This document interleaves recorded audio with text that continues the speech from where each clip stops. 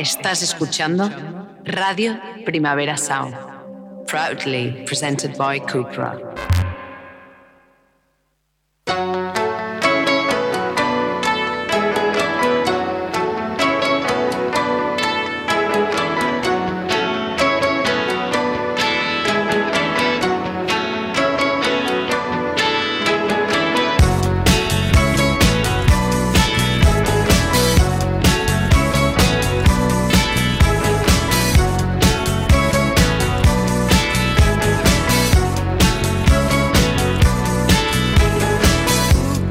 Bienvenidos a la Weekly, como cada día en directo, como cada jueves en español. Hoy tenemos el placer de recibir en el estudio a varios músicos de la escena local barcelonesa que se han juntado para crear un proyecto inolvidable.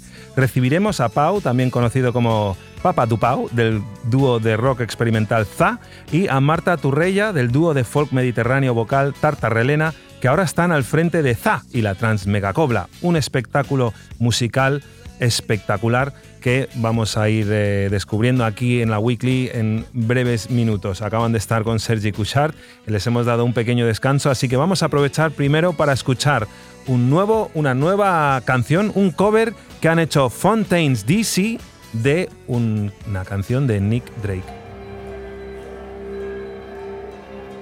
Habéis escuchado lo nuevo de Fontaines DC, es su personal y respetuosa versión de Cello Song, que formará parte de The Endless Colored Ways, un recopilatorio de versiones de Nick Drake a cargo de una miriada de artistas como John Parrish and Aldous Harding, Letzi Gradma, David Gray o Emily Sandé. Un disco que será publicado el 7 de julio a través de Chrysalis Records. Y ya está, les tenemos aquí a dos invitades muy especiales que vienen con una propuesta espectacular. Y voy a leer una cosa que pone en la nota de prensa, que está muy bien expresada. Una travesía retrofuturista del folk al free, explorando las ribas del mar Mediterráneo, pensando como unión y no una frontera. Pensando, sí, como una unión y no una frontera. Así suena ZA y la Transmegacobla. Excelente música de ZA y la Transmegacobla, que incluye a las Tartarrelena haciendo las labores vocales. Papa du Pau. Sí, lo podemos afirmar. Papa du Pau. ¿Tienes un apellido o prefieres que siempre se te conozca como Papa du Pau? Tengo un apellido, pero no tengo claro si prefiero que se me conozca como Papa du Pau o como Pau. Y estoy pensando de quizá cambiar de nombre. Sí. Es que esto es algo que los artistas podéis hacer. Si Prince llegó a cambiarse el nombre a un símbolo impronunciable y el resto de la prensa tuvo que llamarle el artista antiguamente conocido como Prince cada vez que tenían que hablar de él, pues tú puedes llamarte Transistor si te da la gana, ¿sabes? Tengo una pregunta. ¿A Prince se le conoció, o sea, cuando se cambió el nombre, ¿se llegaron a decir solamente las siglas del artista anteriormente conocido como Prince o no? ¿Sabes? Cambió el nombre de Prince por el... Es una duda que tengo. No, siempre... Es una propuesta que tengo, ¿no? Es una propuesta. Digámosle a Prince... ¿Sabes? Pues siempre, por lo menos en medios internacionales siempre le decían The artist formerly known as Prince, ¿sabes? Artist formerly known as no hicieron el acrónimo, como se dice, ¿sabes? Y era como el símbolo impronunciable, que luego creo que por lo visto sí que había tal. Bueno, y también tenemos con nosotros a Marta Turrella de Tartarrelena. Que eso fue como una epifanía a mí cuando me di cuenta de que Tartarrelena es un juego de palabras por Marta y Helena. Sí, ¿no? Al final era muy fácil. Ya, pero yo no lo vi, hasta que me acuerdo, está chulo. Estábamos haciendo una sesión de fotos en el Pumarejo y de repente me vino, claro, porque estabais escribiendo en una pantalla digital Arta Melena. Exacto, cambiamos. Y era como, claro, momento como, wow, dude. Bueno, a ver, esto es, yo vi un vídeo que colgasteis en redes de una actuación que hicisteis en una nave o un espacio y dije, esto es lo más increíble que he visto, yo quiero ver esto en directo. ¿Cómo surge este proyecto? ¿Cuál es el génesis de esta simbiosis de talentos? Bueno, Round 2, pues la idea de esto es una idea poco preconcebida, pero surge a raíz de que el Festival de Música Mediterránea, en el 2018 nos dice a Edu y a mí que hagamos un taller con músicos de copla, de música tradicional catalana de sardanas. Bien, pues nos encontramos a 4 musicazos, ¿no? A Pep Moliné, a Xavi Torrent, a Xavi Molina y a Jordi Casas, que en 2 ensayos, pues utilizando un lenguaje de improvisación conducida que trabajamos yo y Edu, pues da lugar a hacer un conciertazo que es un cañonazo. A partir de ahí, pues empezamos pues a ver que una base rítmica fuerte como la que hacemos yo y Edu, contundente, tal, ahí, cañera, grunge, ¿no? Metal, ¿no? O sea, con mucha distorsión, va de puta madre con estos vientos. Y entonces ahí se empezó a germinar esta idea y que acabó de culminar con la gracia, con el encanto de Tarta Relena. Ya, es muy guay veros en este registro, porque normalmente con Tarta Relena cantáis o sobre silencios y llenáis espacios con vuestras 2 voces, o tenéis arreglos electrónicos bastante minimalistas, ¿no? Que siempre hay mucho espacio para la voz. ¿Cómo fue para vosotras adaptaros a tanta cacofonía e improvisación como la que proponían Za con la cobla? Pues más fácil de lo que parecería. Pero eso, lo que ha sido como divertido ha sido como eso, entender también como la voz como otro instrumento más de este octeto y por lo tanto como que utilizarla de formas más instrumentales. Uh-huh. Y bueno, y en escena también como es otro registro de lo que normalmente hacemos y también es súper interesante y chulo para nosotras explorarlo y estar calladas mucho rato, estar escuchando muchísimo, también como en un rollo más festivo y más hacia afuera y menos hacia arriba, yo qué sé. Además se ve que es muy catártico porque estáis gritando, estáis aullando. ¿Cómo salís después de cada actuación? ¿Es algo que recomendaríais a todo el mundo que hiciera, intentar cantar con este disco de fondo? Sí, sin duda, lo recomiendo. Es que encarecidamente. Exacto. No, y además, encima, ya se os conoce que habéis cantado en otros idiomas, en griego, en catalán, en castellano, pero aquí rescatáis la lengua sefardí. No, fenicia, más perdón. Fenicia, exacto. Fenicia, perdón. Más aún. Más lejos. O sea, un lenguaje muerto. Este proceso también tuvo su cosa, ¿no? ¿Quién os asesoró para interpretar bien estas letras? Pues eso, bueno, empezó la idea así como que Pau y Eddie pues hablaron de esto de los fenicios como un poco la sociedad raíz de todo de la mediterraneidad como la estábamos entendiendo.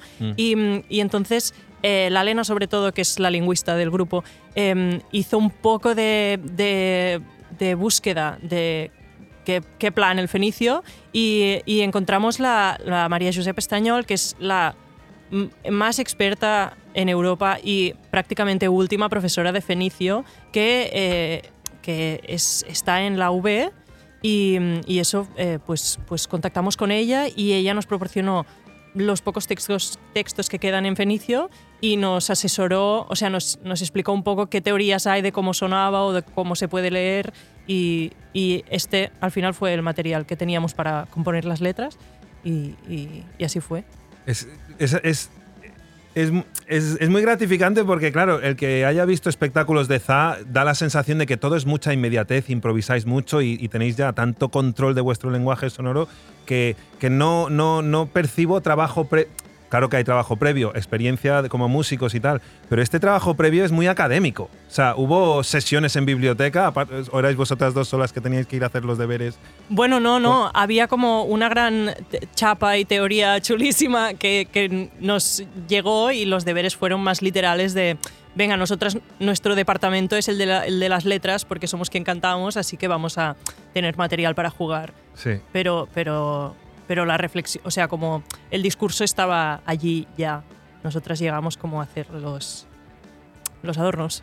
Pero a ver, para que yo entienda, sin yo saber sobre teoría musical y tal, ¿estos son letras escritas como una canción o simplemente tenéis como frases que tienen sentido y las cantáis a vuestra interpretación? Pues es más bien esto, o sea, lo que queda de fenicios son inscripciones de tumbas y... Textos funerarios, ¿no? Exacto, textos funerarios que a veces tienen algunas referencias a el dios de tal, o sea que las imágenes que pueden salir es esto, como ofrendas a Dios o como eso, recuerdos a Dios en el momento, en la tumba, Sí.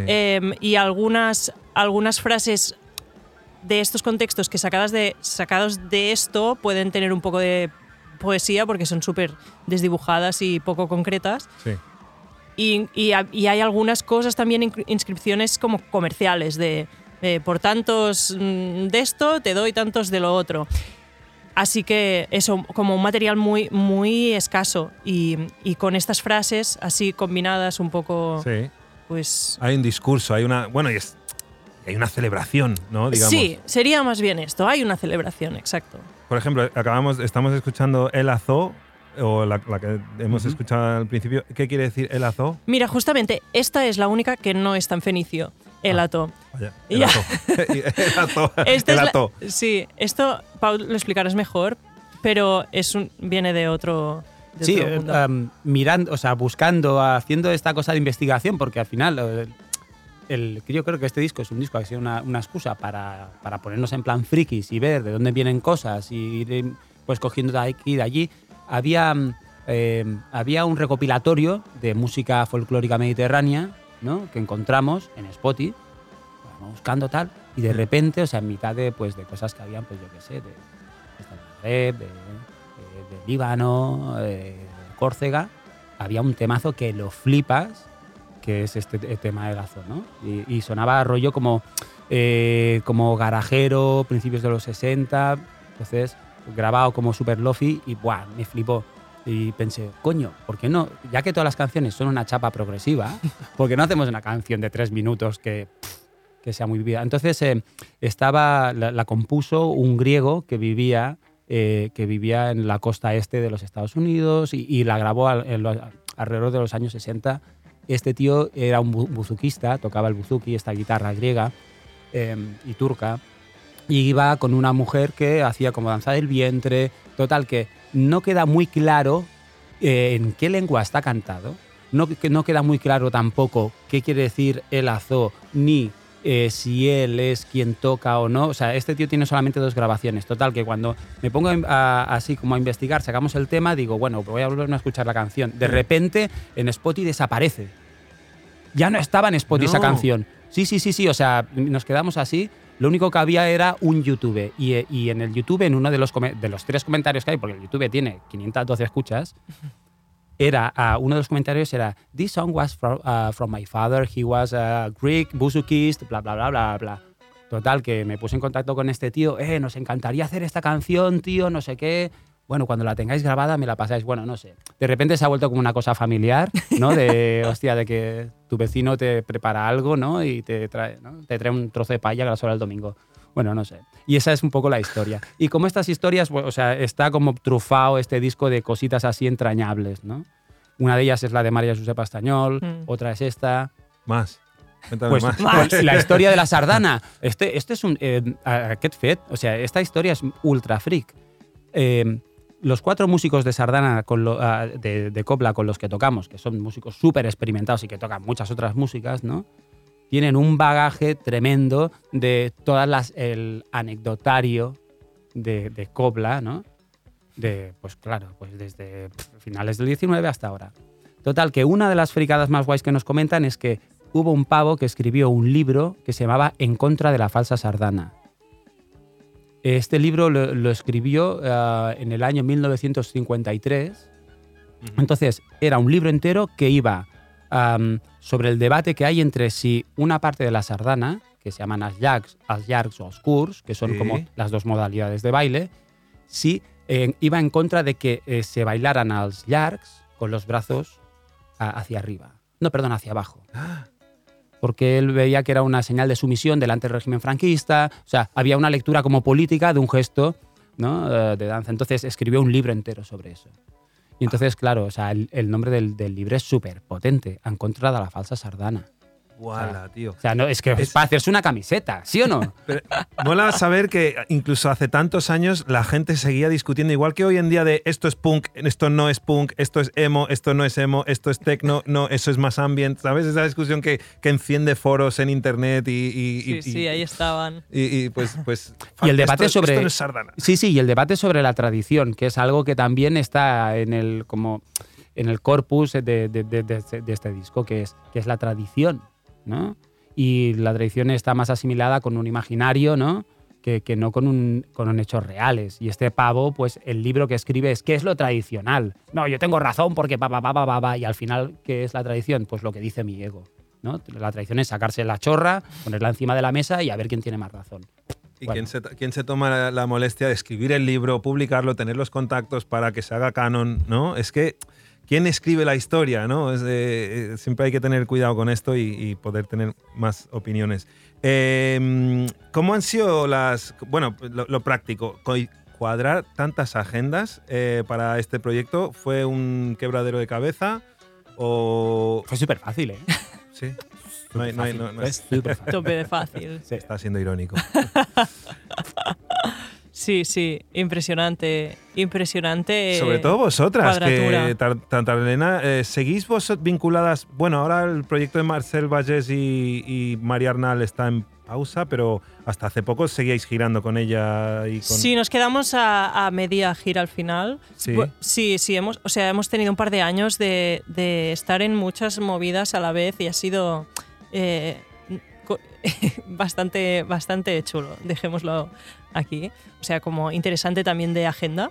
Pero en este caso pasó una cosa que fue que hubo una pandemia y casi que nos hizo como un pseudo favor, porque sí que íbamos muy apretados de agenda porque íbamos a estrenar el verano del 20, creo. Ni me acuerdo.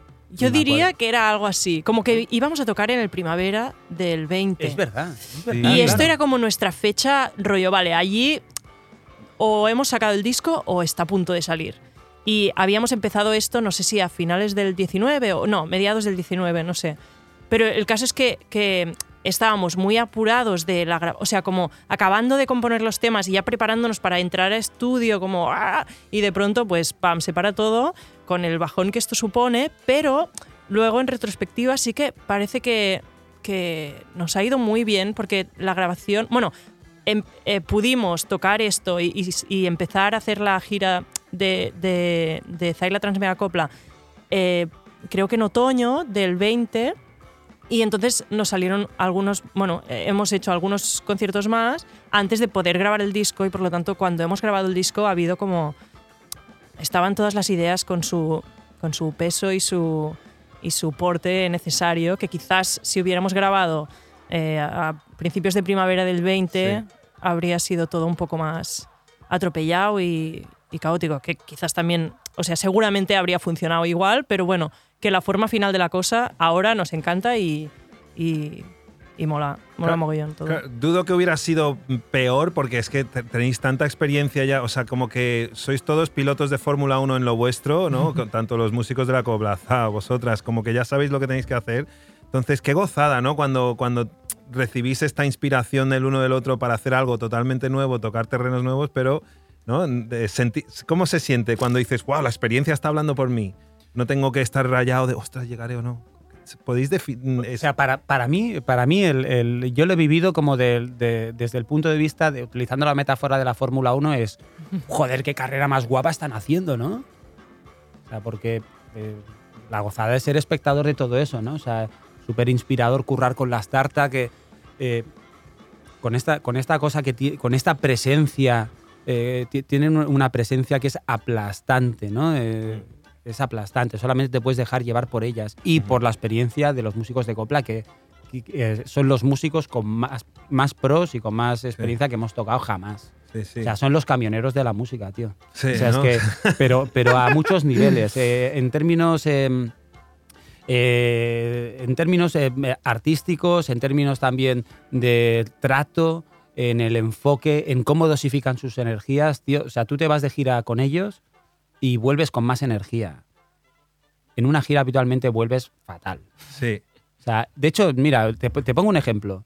Teníamos un bolo el 28 de mayo en Bilbao este año, ¿no? Pues fuimos 2 coches, ¿no? Las 8 personas, fuimos 2 coches y los coplos fueron por su lado. Nosotros fuimos por el nuestro. Llegamos allí. Ellos venían de Gerona. Tocamos a las 4 de la tarde, a las 3 de la tarde, tocamos en una plaza allí. Acabaron el bolo y ¿sabes qué hicieron? Porque estamos en Barcelona. Ellos venían de Gerona, que va más lejos. Acabaron el bolo, se tomaron un cortado y capa casa, ¿eh? Y volvieron esa misma tarde. En vez de quedarse a disfrutar de... Bueno, mañana tengo concierto, no sé qué. Es decir, que es raro. Profesionales. Sí, que se metieron 6 horas para ir, tocaron, Sí. tocamos allí, no sé qué, pum, el cortadito y luego 6 horas para volver. Sí, no la cervecita y el... Bueno, cuando cabe la hacen, sin duda, son sí. disfrutones, pero siempre... Si hay carretera siempre de por medio... A por todas. Pero Sí, eso es sí. algo que quería preguntaros, porque es lo que te decía, que es muy catártico lo que hacéis en escena. Luego, ¿cómo manejáis el bajón de, sobre todo cuando tenéis que volver a casa y después de haber vivido esa emoción delante de un público y esa experiencia cuasi religiosa, de repente volver y tengo que ir a comprar huevos o pan para no hacer las cosas mundanas? ¿Cómo se lleva eso psicológicamente? Pues es que al final todo es poesía. Ir a comprar huevos, tío. Esto sí que es catártico. Ojo, no se te rompan, ¿no? Cuidado, hostia, es o que es cuando delicado. Momentos muy finos de la existencia. A ver, es que en nuestro caso, que es eso, como la experiencia de hacer este bolo es súper diferente de hacer el nuestro. Cuando hacemos bolos o cualquier cosa con Zaila Transmegacopla es como un subidón de euforia que en vez de luego darte un bajón, te deja una semillita de modo semilla de Sí. energía dosificable. Pero es que muchos artistas hablan... Pero tela porque, o sea, me alegro que tú tengas la semilla, ya me darás una semillita y me la planto. Porque, Claro, tío. Porque yo muchas veces tengo resaca emocional, ¿eh? Sí, Estoy sí. al día siguiente, bueno, volviendo de Bilbao, ese coche era... Sí. o sea, tuvimos que cambiar de conductor 4 veces. Eso O sea, está guau. Hubo juegos muy interesantes. Hubo juegos interesantes. Hostia, sí. Para mantener la atención. Pero, hostia, claro. O sea, después de intensidad, bueno, es como cuando te vas de fiesta, pero un día que has currado mucho, que ha salido el curro guay y te vas de fiesta. Sí. Pues no esperes al día siguiente levantarte a las 7 de la mañana e ir a hacer running. No, estás tanto físicamente como mentalmente hay una la Sí, resaca sí. Hay- Total. No, yo creo que estamos dando años de vida. O sea, yo me siento envejeciendo mucho porque es como una concentración de emociones tan intensa que seguramente eso, como hay más arrugas, más reuma, pero bueno, que encantada de entregar años de vida si es este precio. Oye, si los Rolling Stones están girando aún, yo creo que lo que les mantiene vivo es precisamente esa energía de público que llenan estadios y tal. Tienen muchas arrugas, pero tienen una energía vital, ¿no? Y yo creo que los que sois músicos y actuáis delante del público recibís una energía que el resto de los mortales no sabemos lo que es. Mick Jagger suele comer verdura al vapor, ¿eh? ¿Sí? Ahora, pero Ah. Keith Richards, él tiene un chef privado que va con él en las giras y le cocina el pastel de carne típico de los que cuidan ovejas, ¿cómo se llama? De los pastores, el cottage pie, el shepherd's pie, perdón, que Ni es idea. carne picada de cordero o de ternera con puré de patata encima. Es una cosa muy básica, buenísimo. muy rico, y dice él, es su comida favorita y tiene un chef que va con él y le prepara eso. Guau. O sea, que Keith Richards, perdona, no es un bastión de la salud, Vale, ¿sabes? vale. O no nos están contando algo. Igual el opio y la heroína te prolongan la vida. Claro, no es María Alfaro, ¿eh? Keith Richards. No, vale. Pero, por ejemplo, Marta, vosotras tenéis una gira por delante ahora con Tartarrelena que quita el hipo, porque os vais a los Estados Unidos por primera vez. Tenéis una gira por ciudades muy remotas, además. Vais a Portland, donde vais a tocar en una vieja, The Old Church, creo que se llama, la vieja iglesia. Encima, os fichan para tocar en sitios muy únicos y especiales. ¿Alguna vez tocáis en una sala normal, como puede ser un Razzmatazz, tipo una sala con neones? Pues sí, algunas veces lo hemos hecho, así en festivales sobre todo y tal, y está guapo como tocar del clubeo. Bueno, y en el Primavera Sound del pasado año también tocamos como en el garaje. Sí, de NTS. Sí. Sí. Y nos divierte mucho esto. O sea, es un poco, para el técnico de sonido es un poco putada porque como cambia mucho siempre todo y porque a veces tocamos eso en iglesias o en salas súper diferentes. Pero, jolín, es súper guapo. Cuando cantas en una iglesia es como el rollo que toma todo, es como grandilocuente y a la vez tú te sientes como un diminuto ser insignificante y luego como en un club y la gente, pues el público pilla otro rollo y recibe la música de una forma súper diferente.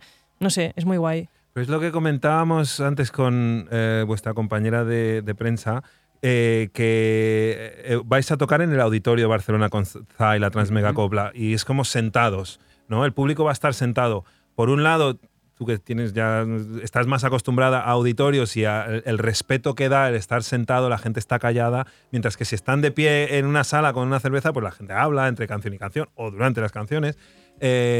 ¿Cómo estás viviendo tú esto, Pau, que con ZA normalmente sí que habéis tocado en todo tipo de circuitos, festivales, en antros, en bares? ¿Cómo llevas la experiencia de tocar en auditorio con público sentado? Pues mira, a mí hay una parte que me mola, que de repente hay como más, hay más claridad o más foco, ¿no? Entonces eso te ayuda a concentrarte también, ¿no? Te ayuda a concentrarte con menos intensidad de energía. Porque en un club te concentras, pero es porque está todo a tope y tal, ¿no? Entonces, me parece, sí, es una situación interesante. Quizá no, el valor no es que sea estimulante, sino el valor que tiene es que es claro.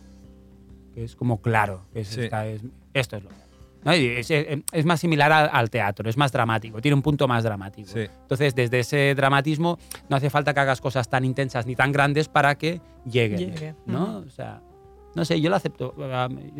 A mí me mola. Acepto el reto, ¿no? Acepto el reto. Cuando fue una putada fue durante los momentos de pandemia y todo esto, que había una historia de estar sentados en sitios en los que estaríamos de pie y entonces había una limitación, un sentimiento de cierta impotencia, de que no conseguías conectar porque no veías tampoco la gesticulación y estaba la peña como... Quiero moverme, pero... ¿Sabes? Es que me imagino que va a pasar eso en el auditorio, que quieres levantarte a bailar y a alzar los brazos al cielo, ¿no? A clamar por algún dios o alguna deidad, pero es como, no, sentaditos y tal. Bueno, luego ya se verá lo que pasa en el auditorio tampoco. Exacto. Ahora ya no hay las restricciones de no, te tienes que quedar en tu sitio y tal. Pero volviendo... La peña se levanta, La peña se sí. levanta. O sea, la peña ya no se corta, tío. La peña en los auditorios se levanta, se tienen que bailar, bailan, tío. Yo qué sé, yo recuerdo el bolo, ¿qué fue? Uno de los bolos que hicimos. ¿Dónde? En Huesca, ¿no? En el Periferias. Sí. ¿no? La peña estaba de pie, no sé qué. Sí, ¿no? Los auditorios ya no son lo que eran. Ya no son lo que eran. Habladme del trabajo de amor artesanal que ha sido lo que es la grabación de este disco. Habéis grabado en analógico en el Teatro de Caleril. Sí. ¿Por qué elegisteis ese teatro y por qué elegisteis grabar en un teatro en vez de en un estudio? Pues el tema fue de que los discos que graba Joan Pons, ¿no? Sí. Tienen un sonido muy mate y de repente para esta historia del disco que era como retrofuturista, ¿no? Que te remite a cosas del pasado, pero también con una visión hacia el futuro, pues entonces pensamos, hostia, un sonido como el que él tiene es interesante. Todos los discos que hemos grabado nosotros los ha grabado Santi García de Ultramarinos, ¿no? Y en diferentes estudios. Entonces aquí pensamos pues que hubiera un cambio, ¿no? Sobre todo para que hubiera como un resultado que tú al escucharlo dijeras, esto es del 2010, esto es de los años 80, esto es de los 70, ¿de cuándo es exactamente, no? Y que hubiera esto. Entonces Joan, que es un crack, pues no sé, también le mola el rollo analógico y todo esto, pues pensamos que era una oportunidad muy buena para trabajar esto. Sí, y luego como también dentro de la paleta de sonido del disco estamos buscando trabajar mucho la saturación y la distorsión en diferentes niveles, tanto en la guitarra como en la forma de estar grabado. Grabar en analógico te permite poder saturar algo y que suene cálido y agradable. Ajá. ¿no? Entonces, por ahí van los tiros. Bueno, y luego encima, pues eso, la mezcla y la masterización fue en Ultramarinos, por los hermanos García. Digamos que el artefacto es una cosa que habéis tratado con mucho respeto. ¿Por qué tomasteis la decisión de que, oye, esto quede para la posteridad y sea una cosa casi de coleccionista? No, casi no, sea de coleccionista. Bueno, es importante. El rollo del analógico o de grabarlo todo en analógico tiene más que ver con encontrar este sonido que no por una cuestión de, tío, los vinilos suenan mucho mejor que tal, o el digital, o porque haya una batalla, o pongámosle freno a la avalancha de tecnología. No, es simplemente por buscar esto, como esta calidez saturada del sonido, ¿no? Y eso pasa también incluso en el mastering, que lo hicimos con Víctor García, que el máster está vuelto a pasar otra vez por la cinta y está pasado también todo por cacharros que no hacen esta transducción de una señal eléctrica a una señal digital, ¿no? Entonces, no lo sé. Hasta ahí puedo leer. No tengo otros argumentos que estos. Pero, y refiriéndome a lo que es el objeto físico, ¿no? De sacar en disco y tal, ¿por qué creéis que merece la pena seguir siendo románticos en ese sentido y esforzarse más, invertir más en editar en vinilo? Yo tengo la impresión de que un objeto, ¿no? Un objeto que se puede dañar es un objeto más valioso. Yo creo que reside ahí, porque un CD tú coges, haces así, lo tiras y vuelve y suena exactamente igual. Un disco es mucho más frágil. Entonces nosotros necesitamos cuidar de las cosas. Es una necesidad humana, ¿no? Cuando yo cuido de algo y lo trato con cariño, es un acto de amor. Entonces ese acto de amor lo voy proyectando. Con los discos hay melómanos y hay mucha gente que es tan aficionada porque es una forma de recibir algo a cambio de dar amor, de cuidar de mis cosas, ¿no? Entonces el vinilo tiene este componente, sí. ¿Quién era Aruj de Yamim? Que hay 3 canciones en la última parte del álbum dedicados a Aruj Yamim. Aruj Yamim. Pues no es nadie, ¿no? A ver si lo sé decir bien, es que ahora la voy a cagar y la Elena me va a reñir. Yo a lo mejor también la cago, Aruj Yamim es como era... Larga vida. Eso, larga vida. Era como algo celebrado, o sea, que lo utilizamos en diferentes momentos como frase para celebrarnos todos. Así que no era nadie, pero es un clam, es un clam. Vale. ¿Y fue todo un proceso democrático, pues eso, sacar este proyecto adelante, o había una persona que tomaba el rol de liderazgo? ¿Quién empezó con vosotros, ¿no? Con el encargo, digamos, pero luego cuando ya estaba formado, ¿quién lleva la voz cantante y organiza un poco todo, o es todo asamblea? Yo tengo la impresión de que, claro, o sea, como que los vectores somos sobre todo Edu y yo, y luego que muchas... antes me ha gustado lo que has dicho en la anterior entrevista, lo de los departamentos. Sí, entonces cada uno tiene su departamento, sí. ¿sabes? Entonces las tartas tienen el suyo y ahí deciden ellas. O sea, es que ahí ¿qué vas a decir tú como claro. algo? Y con los vientos igual, no sé, yo creo que... Sí, total. Pero bueno. Sí, a nivel creativo eso, como sí que evidentemente estaba liderado por los ZA, pero porque hace falta un poco una energía iniciadora y propulsadora, pero al final creativamente sí que es súper democrático. Sí. Yo qué sé. Oye, asamblearios, sí. Somos demócratas. Sí.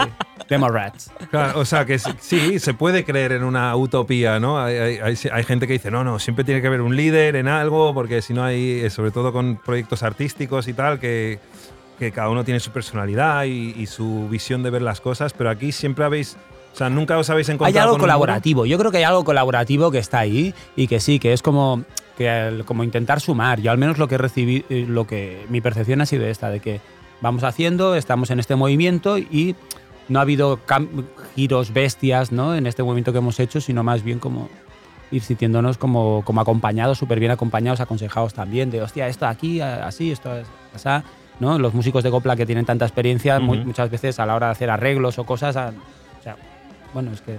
Sí, al final ha sido esto, como un grupo de gente que con energías muy complementarias, que realmente cada uno podía aportar una cosa que seguramente el otro no podía aportar o ya veía claramente que a quién le tocaba hacer cada cosa. Así que ha sido muy fácil que todo avanzara, porque los departamentos no se pisaban, No ¿sabes? se pisaban. Claro. Una máquina bien engrasada. ¿Dónde...?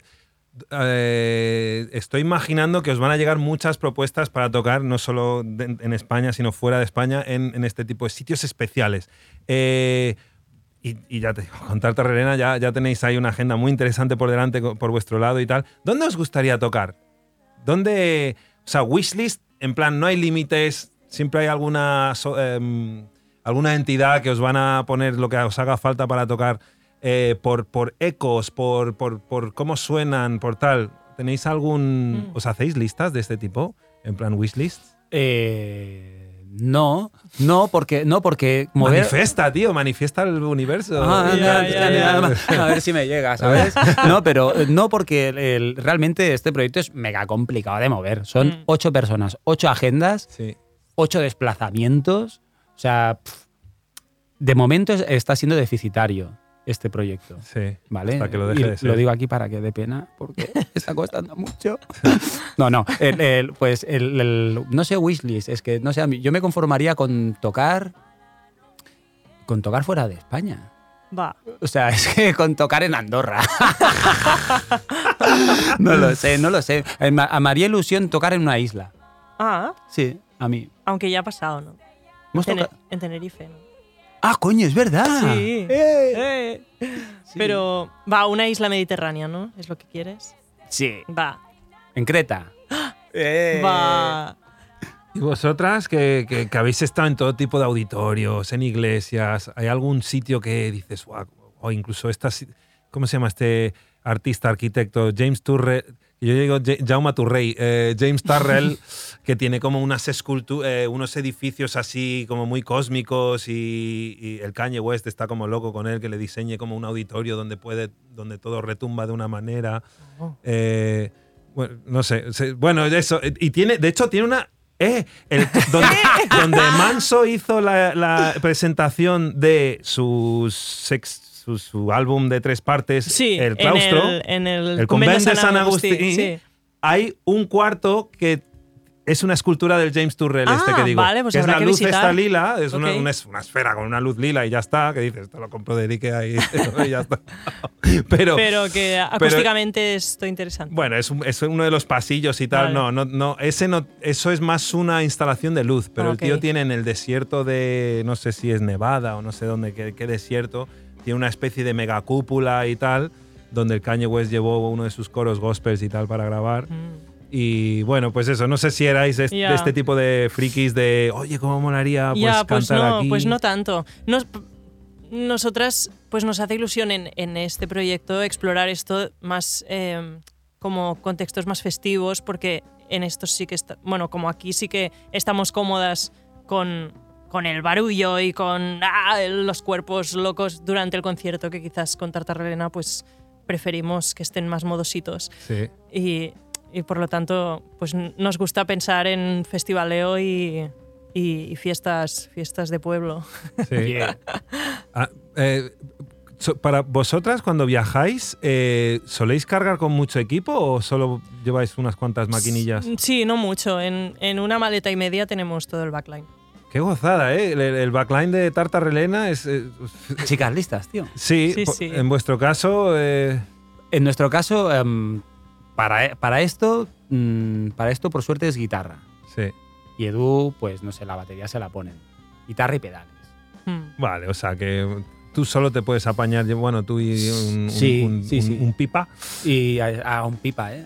Pero veis, normalmente sois Edu y tú, y pues no, 2 son compañía, 3 multitud. Aquí, pues se han liado. Sois una gran familia. ¿Ha sido un cambio muy radical para vosotros después de 15 años de carrera con ZA el estar coordinando este proyecto? Tantas voces, tantos instrumentos. Sí, ha sido un cambio. A pesar de que como trabajar con más gente o hacer colaboraciones es algo que por H o por B, los últimos años nos hemos estado acostumbrando. Yo que sé, desde hacer proyectos comunitarios de diferente tipo a colaboraciones con colegas. Entonces, como tampoco nos ha resultado una mega novedad trabajar con más peña, pero sí que el cambio a la hora de, pues eso, en el fondo, desresponsabilizarte. Porque es como, bueno, esto que la gane ellos, tío. ¿Sabes? Hostia, una nota y ya está, no toco dos, una y ya está, tío. Esto que la hagan ellos, tío. Entonces eso es liberador, es liberador. Claro, el dejar partes, ¿no? Dejar partes para que, pues mira, aquí que los vientos tal, o las voces de ellas. Ah, vale. Eso es guay, sí, y tanto... Más relax. Sí, Edu y yo coincidimos en que tenemos ahí como una necesidad de control, ¿no? Al menos en el tema de la música, ¿no? Que una parte importante del estímulo, ¿no? De la libido musical es como de por el control, ¿no? De o silencio, o ruido, o cambio, o tal. Y aquí es como, bueno, tío, que lo haga el resto, tío. O sea, deja ir. ¿Sabes? Es comparable, no sé si habéis tenido experiencia con, bueno, ahora con la cobla, pero cuando se trabaja con músicos de conservatorio, digamos, ¿no? Pues hay esto yo desde mi ignorancia, ¿eh? Hay un conductor que te va conduciendo, ¿no? A todo el mundo se lee Aquí es todo memorizado, ya sabéis por memoria, vale, ahora viene un cambio y tal, ¿o trabajáis con partituras? Cada uno se ha ido apañando como le va mejor. La composición sí que fue a partir de improvisaciones mayormente, y entonces luego pues lo que funcionaba, pues acabar de depurarlo y decidir que se queda y que no. Y luego para memorizar estas estructuras no muy intuitivas en algunos casos, pues los vientos creo que sí que yo les he visto chuletas, ¿no? Van con... Sí, algunos han hecho partituras y todo, yo he visto iPads en escena, incluso. Yeah. Vale. Sí. Claro, pero es su método, es que son músicos que leen música, ¿no? Claro. Y de hecho nosotros en algún momento también, para componer algunos fragmentos de, venga, este trocito, haced algo, también hubo partitura en su momento como para ordenar ideas, pero luego sí que siempre vamos de memoria. Pero sí, cada maestrillo se ha hecho su librillo, ¿eh? Sí. Es que es algo que yo nunca entenderé, los músicos de jazz, ¿no? Que improvisan, vale, conoces el lenguaje, pues es como... Es un lenguaje, pero cuando es una improvisación que luego pasa a ser una composición que la gente le coge cariño y la tienes que tocar, más o menos siendo fiel a ello, me choca que lo... O sea, aquí yo oigo tantos cambios, tantas cosas, tantas ideas que digo, esto no es una canción de los Beatles, que ahora viene esto, el A a la B, ¿no? Ya. Parece que te choca el paso de cómo algo espontáneo pasa a ser algo reproducible, ¿no? Reproducible, exacto. Y entonces, sí, muchas veces es porque cuando tú haces esta expresión espontánea estás utilizando estructuras que ya existían, ¿no? O rítmicas o melódicas, sí. ¿no? Entonces luego simplemente cuando tratas de reproducirlo te remites a esas estructuras y las ordenas y tiene para ti un sentido, ¿no?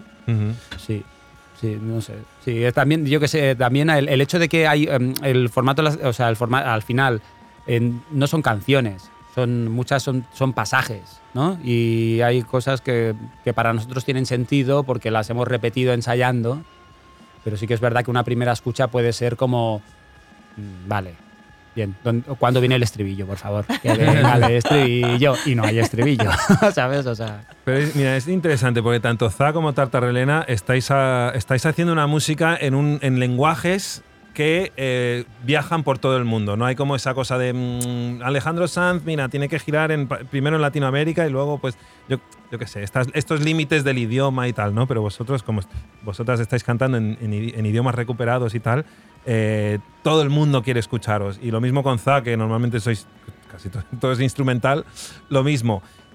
Habéis girado por todo el mundo con Za en estos 15 años, ¿no? Más de 15 años. Sí, no lo recuerdo yo. Yo de hecho cuento desde que empezamos a tocar con Edu en el 2009. Como que antes era como otra cosa. Sí. No sé. ¿Y con qué parte del mundo os ha extrañado más la reacción de un público a la propuesta de Za? Pues no sé porque lo guay de ser un grupo tan minoritario es que la respuesta del público suele ser muy similar en todas partes. Ajá. Entonces, hay un 87% de gente del concierto, pues, si está ahí de forma circunstancial, que le resulta indiferente, ¿no? Entonces hay un 3% que le produce como mucho rechazo, luego hay un 5% que le resulta interesante y hay el último 5% que se vuelve ultra loco. Entonces sabemos que 5 de cada 100 personas es público potencial. Entonces eso pasa alrededor de todo el mundo. Entonces pues eso, pues tenemos la super suerte de ser un grupo ultra minoritario y podernos mover por los sitios sabiendo de que la respuesta que habrá, la mínima respuesta será intensa. Y eso es súper gratificante en el fondo. O sea, es una cosa que tampoco pretendemos eso, ¿sabes? No, el grupo de culto, cuando le molesta el rollo este de que empiezas un grupo y es más guay cuando es más elitista o más exclusivo, o el rollo de los grupos nos la suda. A nosotros lo que nos mola es ir a los sitios, pillar flow, conectar con la peña como sea. Que conecto con el público porque le mola la música. Bien, que conecto con el técnico porque de repente, hostia, también utiliza el mismo programa que yo para no sé qué. Perfecto. Sí. Que conecto con quien ha traído la comida porque, hostia, he aprendido una receta. Mejor que mejor. Conexiones. Es que ya está. Conexiones. La música es una excusa al final. Y mirando la gira que hicisteis Tartarelena el año pasado, me encanta porque de repente pasabais de tocar en Vilafranca del Penedès a algún pueblo en Holanda, a Den Haag. De repente volvíais a Girona. Y, o sea, como todo el rato yendo y volviendo de España y sobre todo tocando en Deep Catalunya, ¿no? en la Cataluña profunda. Esto, digamos, ¿crees que ayuda a que no perder la... ¿Cómo se dice? O sea, yo me imagino estos artistas cuando se van de gira por el mundo, llega un momento que te olvidas un poco de quién eres. Estás como, es que estoy en Tokio aquí con un actor de una peli, yo qué sé, estas cosas que pasan en el mundo del espectáculo y puedes perder un poco la perspectiva de quién eres, mientras que si estás todo el rato alternando con volver a sitios donde hablan tu idioma, es familiar... Quizás la perspectiva no la hemos perdido, pero algo hemos perdido, te lo digo. Sí. Años de vida. Sí, exacto, años de vida. O sea, no sé cuál es el formato bueno. Si el irse un mes y volver al cabo de mucho tiempo, que han pasado muchas cosas, o estarte 2 años yéndote y volviendo todo el rato. Sí. No, tenemos muchas ganas de hacer esto de Estados Unidos ahora, porque será nuestra primera vez de irnos más de 20 días. Y es una experiencia que no hemos tenido y a ver cómo funciona y a ver si nos funciona más de hacer un intensivo y luego volver a casita y estar un rato tranquilitas, o la histeria de nunca saber si estás o no estás porque te estás yendo cuando ya estás llegando y no sé, a ver. ¿Tenéis mascotas que tenéis que dejar con familiares o cosas así? Yo tengo 2 gatitos que sí, son mi excusa para tener que volver. Pero están cubiertos, no sufráis. Sí. Y plantas y todo esto de ostras, vecinos que os vengan a entrar a regar las plantas. Es que estos son dramas de primer mundo de los músicos que giráis. Dramas. De no puedo tener plantas, no puedo tener mascotas porque... Las lavadoras. Yo creo que un drama es la lavadora. Es cuándo pongo la lavadora. Vengo de gira y cuándo la pongo. Porque si la pongo ahora no sé qué, que tengo que marcharme, se va a quedar tendida. Claro. Y lo de cuando estáis de gira, claro, no te vas a ir con un mega petate, ¿no? O sea, tienes que llevarte sobre todo ¿qué? Calcetines y calzoncillos, ¿no? O sea, lo de la ropa interior. ¿O está bien en España lo de las lavadoras? Ahora ha mejorado. Lo de las lavadoras por laundry, los laundry. Sí, ahora hay más lavanderías. Por aquí. Ahora hay más, pero hubo una época que no. Y en Estados Unidos en Estados Unidos lo raro es tener lavadora en casa. Claro. En ciudades como Nueva York y tal, que ves que... No, era algo que me chocaba, pero ¿cómo sorteabais esos dramas en ZA cuando ibais de gira por Europa? Yo recuerdo el Tato, o sea, una frase, o sea, muy buena, ¿no? De que para irte de gira tranquilo tienes que llevarte, o sea, solamente necesitas el espacio de una mochila. Y esto nos lo decía el Tato de Nueva Vulcano. Que dice, no, esto en una mochila te da cabra todo, tío. Y es verdad, o sea, si tú llevas... O sea, da igual que sea invierno o verano, que en una mochila tienes que meter 2 camisetas, 3 calzoncillos, 3 calcetines y el neceser. y un pantalón. O sea, y ya está, no necesitas nada más. Sí. Porque si te toca dormir, vas a dormir con la camiseta del bolo. Bueno, da igual, pero eso es en plan punk rock, ¿no? O sea, que a lo mejor entiendo de que en otros contextos no sirve. En el punk rock se suda mucho. Es que sí, pero es que yo qué sé, y duermes, se suda mucho y duermes poco. Entonces no es tan importante lo que hagas fuera del bolo, ¿no? O sea, no sé, puedes arrastrar la mierda unos cuantos días, claro. Pero sí, entiendo que si llevas también pues vestidos, ¿no? Y claro, las tartas no suben a la escena de cualquier manera. Vosotras cuidáis vuestra imagen. Sí. Y es una imagen hermosa de eso, los vestidos, ¿no? Sí, tampoco nos... O sea que, bueno, no sé, a ver cómo hacemos la maleta. Ya te explicaré cómo hacemos la maleta para estos 20 días. Y a ver si funciona, si llegamos de braguitas limpias. Sí. Bueno, también en el punk rock me imagino que entre vosotros hay tips de lavado a mano. Lavar a mano cada vez que paras en una gasolinera, ostras, hay un grifo bien. Pues, ¿cuál es el mejor detergente que no es malo para la ecología? O una manera, o sin jabón. Yo creo que quizá ahí el tip... aceite de oliva, tío. ¿Cómo? ¿Aceite de oliva? No, me lo estoy inventando, pero molaría, ¿no? Como que ahora dijeras... aceite virgen extra, lo mejor. Lo mejor, ¿eh? Hombre, para las manchas de vino o leche. Esto es... Bueno, y el jabón es grasa. O sea, que un aceite como... ¿no? Puede haber un proceso químico en el que conviertes el aceite de oliva en algo que... Algo habrá. Bueno, Pau, ibas a explicarnos tú... Ah, bueno, sí, pero era irrelevante y superficial. O sea, porque de hecho es como bueno, sí, está la idea esta de que una vez a la semana... Si pillas la lavandería, hazlo, no lo dudes, hazlo. Pero bueno, yo qué sé, ahí ya entramos en el mundo de las autoleyendas y en este tema de como de idolatrar, el ir de gira y tal, que pues sinceramente es duro, ¿no? Porque es un factor de estrés al final el hecho de no poder descansar de forma adecuada, tener cambios de alteración en los horarios, ya sea de sueño, de alimentación, no tener un espacio personal también, tener que compartir horarios. O sea, son factores de estrés que está bien que se romanticen, pero yo qué sé, yo desde aquí también rompo una lanza, mejor dicho, iba a decir rompo una lanza a favor de cuidarnos un poquito, ¿no? Y de fomentar el bienestar emocional, porque son situaciones de... El estar de gira genera un estrés complicado añadido a que la profesión artística de por sí es ciertamente inestable por las dinámicas del negocio, ¿no? Y esto impide pues muchas veces sostener un proyecto vital alrededor de ello, ¿no? Entonces, está guay que hagamos cachondeo. Pero bueno, también un minuto de silencio, ¿no? Por todos los que no pueden mantener una rutina vital y mantener proyectos. Bueno. Pau, Marta, muchísimas gracias por haber venido aquí a Radio Primavera Sound. Eso es el tiempo que nos queda ya. Nos despedimos. Muchas ganas de ver vuestro concierto en el Auditorio de Barcelona, si no me equivoco, el 5 de mayo. Sí. Puede que sea. Viernes 5 de mayo. Perfecto. Una noche que ya me voy a agendar. No se pierdan la música de Za y la Trans Megacobla, disponible en vinilo en las mejores tiendas independientes. Muchas gracias. A ti. Venga, adeu.